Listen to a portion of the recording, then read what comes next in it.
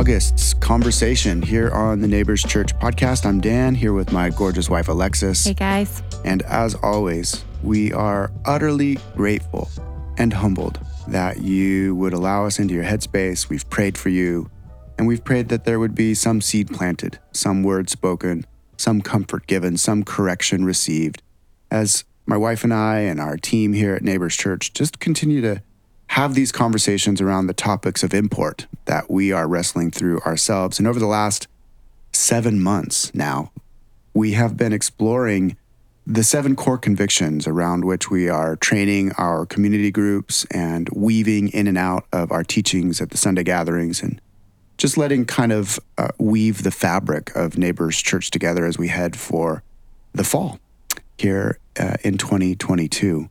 And so we've reached the 7th of these core convictions. And for this one, we're going to be talking about the conviction of category-defying relationships. In other words, my wife actually said this right before we started recording, the idea of counterformed, like countercultural communities that don't look like the communities that we see in the world around us. And so in many ways, community, that tagline, that word, is such a bread and butter word for Neighbors Church. From the very beginning, we have stressed the necessity of togetherness, of presence one unto another in our Wednesday gatherings, in homes, Tuesday gatherings, in homes, around tables, at the Sunday gathering, under the scriptures, singing songs around the table of communion, such an important facet of Christian discipleship and Christian formation.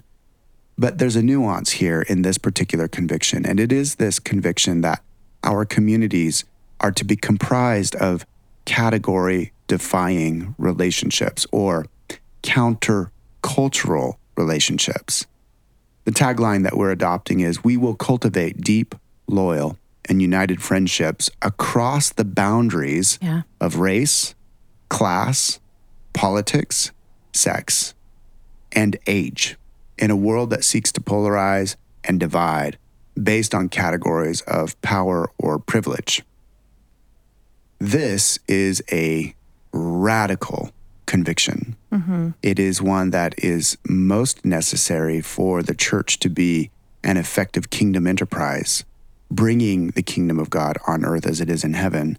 And we want to just sit here and chat about some of the blessings and the burdens, the difficulties and the delights of developing and committing ourselves to living in these category-defying relationships. And really, as I've thought through it, I can't think of another community other than the church where such radical diversity is called for. I can't think of a gathering of people, whether it be in sport or clubs or affinities or hobby groups, where the boundaries of cultural preference, race, class, politics, sex, and age are all defied. That the entire realm in which most people build their community through some sort of affinity in one of those places, the church is the only place that I can actually think of that is required by the King to defy those boundaries and to press through those boundaries and to break them down for the glory of Jesus, but not only for the glory of Jesus, for the good of our own souls. Yeah, I agree. This type of community is so important because when you look at the kingdom of God in its fullness, in its completion, the church currently represents the future reality of that kingdom in its fullness. And should try to. Yeah, it should try to.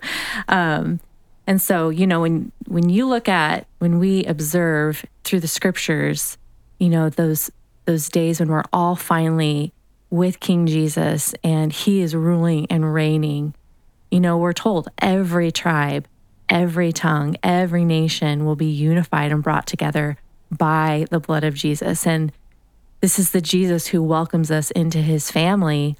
And he also says that we are family. And so as the church, we are these representatives of this future kingdom reality that is to come. And so our relationships need to represent that. they need to represent that diversity of people that are all being brought into the family of God, where when he is ruling and reigning, there's going to be every tribe, every tongue, every nation worshiping King Jesus. And so we need to start working towards that now. Yeah, and I think what's so potent about this cultural moment in which Jesus has placed us for such a time as this, you, dear Christian, have been placed in this unique community to intentionally break down these barriers, is that the social moment is crying out for these barriers to be broken down. The anguish of these past few years, the political polarization of these years past, the isolation that we all experienced in the midst of plague have intensified the human heart's cry for a sense of union and a sense of legitimate community across these barriers. And so the moment itself is potent. And even as Alexis and I are having this little chat about it, I'm sure you, dear listener, are rallying on the other end of the microphone there in your speakers saying, yes, I want this. Yes, this is what we need. Yes, this is what the world needs. But as is so often the case with the greatest blessings that God longs to give, comes some of the heaviest burdens and the deepest responsibilities and the hardest points of crucifixion that actually lead to these resurrected realities. In other words, said super simply, this type of category-defying relationship, this countercultural formation of community, dear friend, it is very, very difficult to achieve and to maintain for the glory of God and for our well-being. We have to consider, just the echo chambers that we live in. And, echo chambers may be even of course, echo chambers of thought, that kind of thing. But, we have, if we evaluate and we really look at our lives, it's easy, I guess I'd say, to kind of segregate off and to find your type of person, to find people who think like you, to find people who are, you can start to find people that are pretty much replicas of who you are. And so I do think, to Dan's point of it not being easy and that this is difficult work, I think we have to be truly honest with what we value and why do we value those things. And, this isn't to just harp on social media. I'll do that. I'll harp on social media. You guys know I'll harp on social media. Yeah, on social media or news feeds, that kind of stuff, because, everyone has their boundary with, how they are utilizing those things.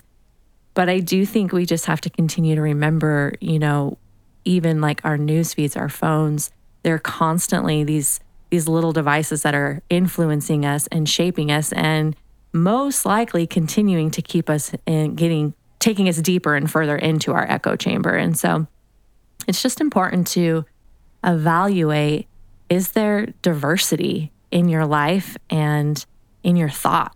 And I'm not just saying diversity in terms of black or white, but I'm saying diversity in every way. Do you have older people in your life? Do you have younger people in your life? Do you have someone who thinks very differently than you politically? All those types of things. You have to first ask yourself and be honest with the reality of that. What is true about your life? Is there a diversity there? Yeah, I think the tragic myth of the contemporary notion of Christian community that, breaks these barriers is that it's community devoid of conflict. And that's simply not possible. Mm-hmm. That is not possible in these these category-defying relationships. If all of your relationships are smooth and there's never any point of contradiction with your worldview or your political perspective or your cultural preference or your background, then there's probably not a real diversity within your community. And so it's a good checkpoint. Without a very conscious and intentional movement towards those who are not like us, our proclivity, of course, justifiably so, is to seek comfort, not discomfort. It's to seek agreement, not disagreement. Friend, that's a perfectly normal thing.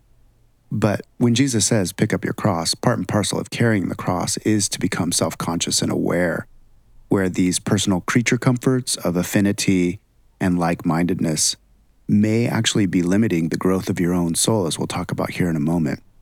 And so as Lex brings up, the echo chambers, the algorithms that are aggressively addicting the most primal parts of our brain to these false sense of belonging and anger and tribalism, when we begin to address community that breaks the barriers of culture, like cultural preference, which is like this nebulous, unspoken, deep thing that's hard to put your finger on, or breaking down the barriers of color and the severity of sensitivity, justifiably so, the sensitivity in the realm of race and color and those barriers being broken down. Politics, I think enough said. The political discourse has devolved to abysmal levels at this point in our social moment. When we talk about sex and gender and age, these are the very roots of how we understand ourselves. They're very powerful, they're very deep, and they're very potent. And so we need to acknowledge the weightiness of these ways in which we would normally build community. Yeah, so again, our cultural preferences, they're deep, and we're blind to them. But when it comes to the reality of Christianity, everything about our past life now is to be made brand new. The slate has been made clean, so to speak. And again, as I said, color is a radically powerful piece of our identities. Color in this moment and throughout the history of particularly the United States has severely affected how human beings experience their social environment. And that has to be recognized and thought through. There is a tremendous amount of complexity in that. And yet, through the complexity, Jesus speaks. Every tribe, every nation, confessing their allegiance to Jesus. This is what binds us together. Mm-hmm. Not in spite of color, not to the ignorance or the naivete of the reality of color and how it shapes us socially, but to the glory of God, the tapestry of multitudes of colors and cultures coming together. Mm-hmm. Yeah, even so too, politics are powerful, and, even the fact that we live in the United States of America and, we can vote and all those things, and we can have opinion in what's happening in our world, that's an incredible gift. And so politics are powerful because they present the opportunity for one's culture and preference. So like I said, you can get out and vote, and you can, choose certain people. Hopefully, if you want a certain guy, hopefully he gets put into office, or gal, that kind of thing. Yet, as Jesus followers, we are people of the kingdom. And so there's also the reality that we are neither Republican nor Democrat. We are Jesus followers. We are practicing the way of Jesus. And we're, this third way that, Dan, I've heard you talk about a lot, this third way kingdom reality when it comes to politics. Mm-hmm. Yeah, the third way language is rooted in missiology, and how do you bring in these disparate poles, and not to neglect the nuance of politics. I think we make an oversimplification, and I've been guilty of this, where we just say, well, we follow Jesus, we're kingdom people. Well, following kingdom people in the United States of America also means we have the privilege of voting and being involved in the political process. It's a matter of what is subsumed under which authority piece. Are you Republican first, Democrat first, or Christian kingdom first? And underneath that are the flavors of how you work your politic out.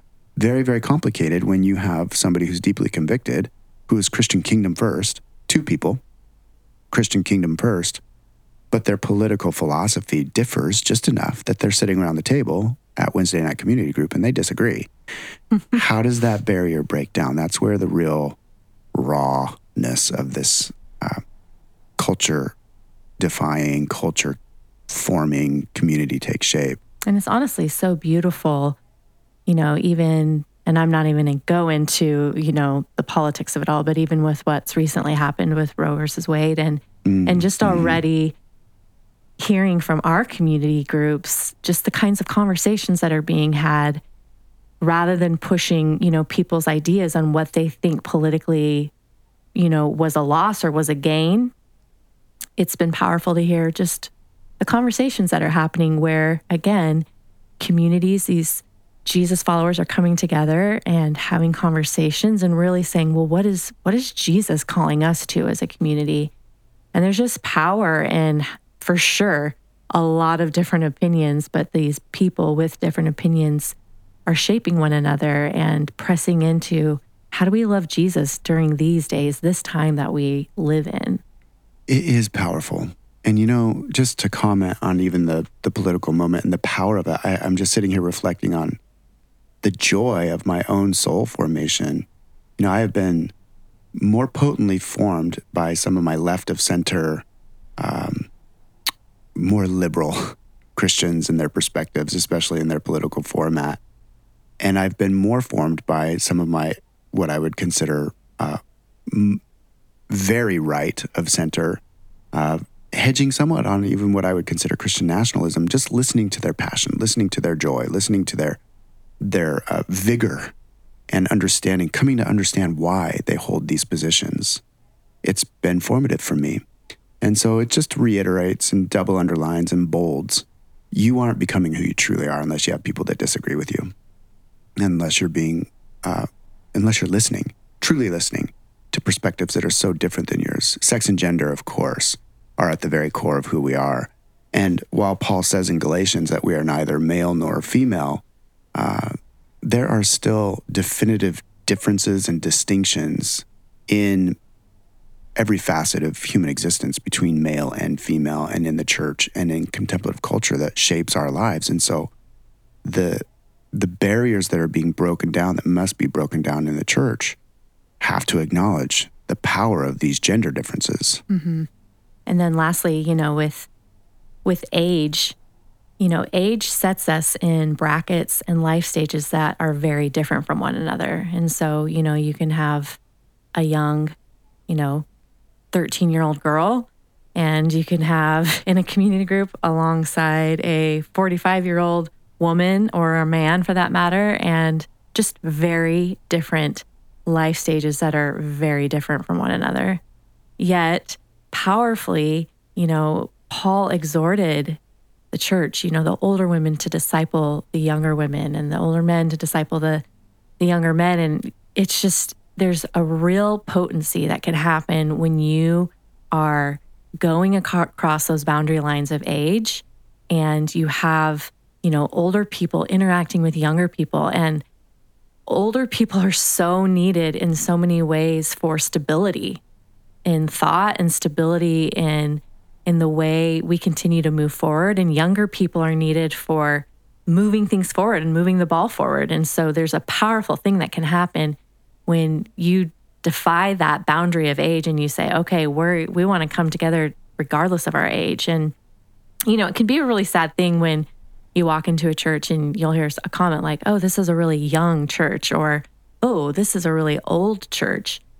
But that's the opposite of what the church is to be in the spirit. We are supposed to be a family of grandmothers and grandfathers, of mothers and fathers, of aunts and uncles, brothers and sisters, this spiritual family where we're coming alongside one another at different stages of life. And, maybe in a situation we're acting more like a grandparent, and maybe in a situation, we're functioning more as a sister, but there's a real potency that can happen when you say, we're not going to let age separate us. Yeah.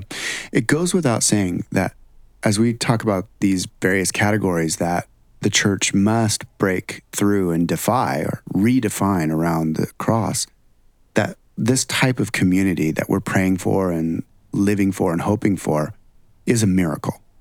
It has to be a work of the Holy Spirit. That is the foundation, not by might nor by strength, but by my Spirit, says the Lord. It is, in fact, what we see at the beginning of the church in Acts chapter 2. The Spirit pours out, and cultural, language, ethnic, racial, political, social, hierarchical, economic barriers are destroyed by the Holy Spirit. And then within just a short few chapters, we are, as the church, coalescing around our affinity types, disregarding those that aren't like us, And that's much of what the New Testament is written to. Paul trying to remind God's people, the Spirit has united us. Mm-hmm. And so it does take this extreme intentionality to be with others, to learn, to agree, to disagree in love, and to continue forward. And I was talking to Dan about this yesterday, just about one of our very first communities in Seattle when we were up there pastoring. And Dan and I set out. It was the first time we were really hosting a community in our home at that time. And we set out to really diversify it and just go completely opposite rather than it being like an affinity-based group. We were like, let's just bring together people who are very different from one another. And so we had this 65-year-old couple with us. And then we had this young dating couple who were considering marriage. We had our family of 5. So we had, Dan and I plus 3 little kids. And then we had this other man. I won't say his name. I was about to say his name, but we had this other man, and he was actually a gay man that a 90-year-old grandma from our church had just been reaching out to, baking cookies to him and his spouse. And he ended up joining our community group because he was actually going through a divorce with his partner and had become blind through a series of circumstances and was just really facing incredible hardship. And we wanted to bring him in. And so we had such a diverse community group. And there were so many times where we'd be like, okay, how do we connect? How are we going to interact? Like even before we'd all come together, we'd be like, Dan and I would be saying, how do we want to approach conversations? And the powerful thing about that was just we'd have dinner every week and we'd let conversation roll, and we'd ask origin kind of stories about one another, share your story. But, there were moments when it was hard and be like, oh, I want to be with another mom who has 3 kids. Yeah. And it was awkward at times. I mean, if you've got the unintentional Bible answer man that has the answer to every single thing sitting next to the doe-eyed dating couple, and they're just, trying to keep pants on and like wanting to obey Jesus. And then you've got, your gay friend sitting there who's just like, I lost my sight. I cannot, this man had gone blind due to an issue with HIV. And the conversations were radically intense. And there wasn't a lot of consensus and there wasn't a lot of completion in those conversations. And so I think rather than painting some sort of idealistic and romantic vision of what this community looks like, there were, like my wife just said, I remember many nights just being like, oh my gosh, I don't know if I can do a night with Bible Answer Man trying to correct our gay friend. But what was powerful in that, so while it was difficult, really Dan and I look back on that community group with such fondness and a real love and affection, because we grew to love these people who are very, very different than us. And we started to see, man, they have things here that we value. They contribute things that we value. And you know what?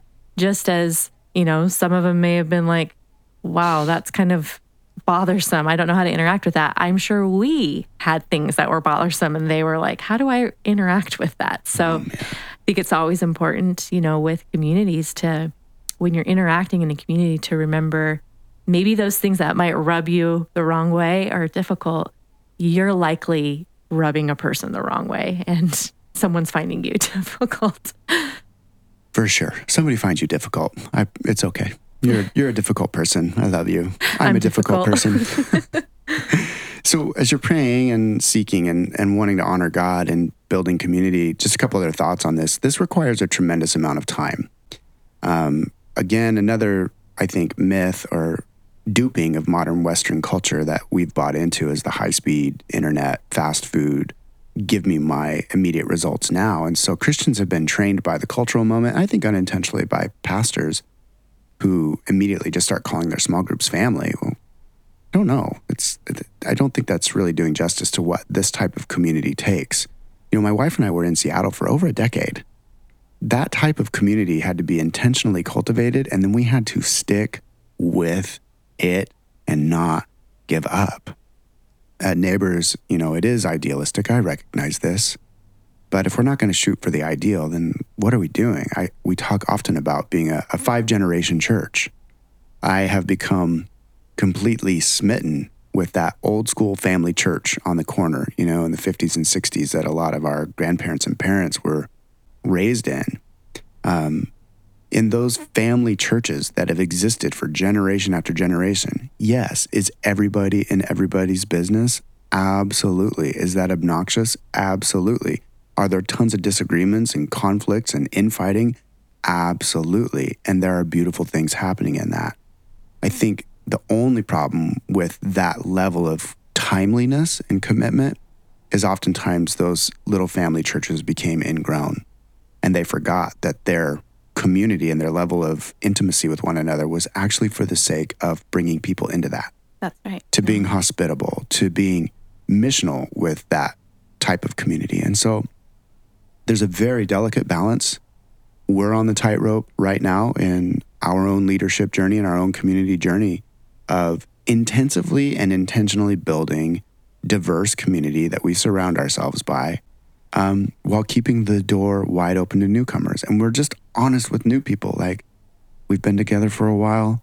We want to welcome you in. Your story's going to become part of our story.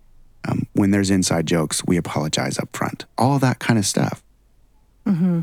And it also, besides requiring, time, it requires work. And like we said, it's not easy work. And so we have to be responsible, and we have to bear that mantle and that weight to say, okay, this is of value. This is important. So we are going to do this, and we're going to pray into this. Yeah. I think this conversation can be pretty convicting for a lot of us. There is an elephant in the room that I want to gently and pastorally address. The phenomena in Western church of church shopping and church hopping to find that which fits you, I think has given Christians a sense of guilt unnecessarily. It's very clear that the Holy Spirit knits personalities and people types together for the sake of mission. And it's very clear that the Holy Spirit operates in one soul under one teacher differently than another soul and a different teacher. And there are different seasons of life, and there are all these complex factors. And so if you have been church shopping, church hopping, trying to find the community that finally fits you, I don't want you to walk away from this conversation feeling guilty. The only thing that Alexis and I would say is, until there is a yellow light / red light, slow down / stop, and really say, okay, maybe this idealistic community that I'm looking for doesn't exist. I'm going to settle into this one. I'm going to settle in and make this one home until it's very, very clear that the Spirit is sending me to a different community. And the way that you know that, this is going to be maybe difficult for some of us to hear. The way that you know the community, or the way that you know that you are being sent by the Spirit to a different community, is the community you're in sends you. The people that I'm watching right now that I most respect and love, who are, they're working through church stuff, they're actually processing that with their church. And that's not possible all the time. Again, I don't want to make this impossible. That's not possible all the time. There are abusive situations. There are situations where leadership's not listening. There are all sorts of things like that. But if the undergirding commitment is this category-defying relationship, then the Christian has made the commitment to what the Benedictine monks call the vow of stability. That is, to stay the course, to submit to one another, and to be with one another. And so ultimately, it is by our love for one another that the world is going to know that we're his disciples. Again, like we opened with, the church is the picture of what's to come, this kingdom in its fullness, Jesus ruling and reigning, every tribe, every tongue, every nation under his kingship, all together as one family. And diversity and commitment of our relationships really speaks to the watching world. And so one of the hardest truths for us to grasp is that we cannot know ourselves apart from a group of other selves that are very different from us. We need other people in our lives that are very different from us. And that's why I want to really emphasize here that your presence matters.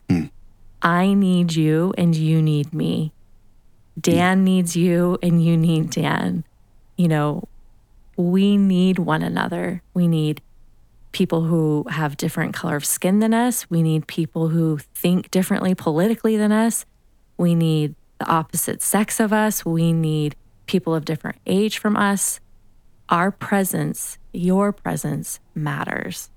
Yeah, and that's the final piece, I think. The counter cultural formation of a category-defying community, it breaks down the cultural lie of radical autonomy and individualism. That lie convinces us that we find our truest selves by only looking inward and expressing what comes out of us and actually rebelling against any sort of community influence, rebelling or pressing against or resisting the man, not allowing parents, pastors, professors to tell us who we think or what society thinks we should be. That's the cultural mantra. There's value in that. I think that there's actually really important things that happen in that. But the lie in that is that, biblically speaking, we actually can only come to know ourselves by looking outward to the other and dying to ourselves from within. This is what Jesus meant. To truly find yourself, you have to die to yourself first. We will never know ourselves looking inward and resisting the influence of community around us. If we truly want these category-defying relationships, if we truly want this countercultural community and we want to live within it, it starts with you, dear listener. It starts with me, speaker, saying, how can I die for the other that is in front of me? How do I look not within, but how do I look to the other and my self-preferences, my self-desires, my self-affinities? How do I die to them for the other? Babe, I think we'll call that a wrap. Yep. You guys can go back and listen to, each of these respective convictions that we're orbiting around and threading in and throughout the culture of our church. They're each really important, and I think they'll be a part of the fabric of the life of our church as long as we exist, hopefully for at least 5 generations. That's what I'm praying for. They'll evolve, they'll take shape, and we will continue to put one foot in front of the other until the King comes and his glory covers the earth as the waters cover the sea. That's going to be good times, folks. Keep your head up. Keep your hand to the plow.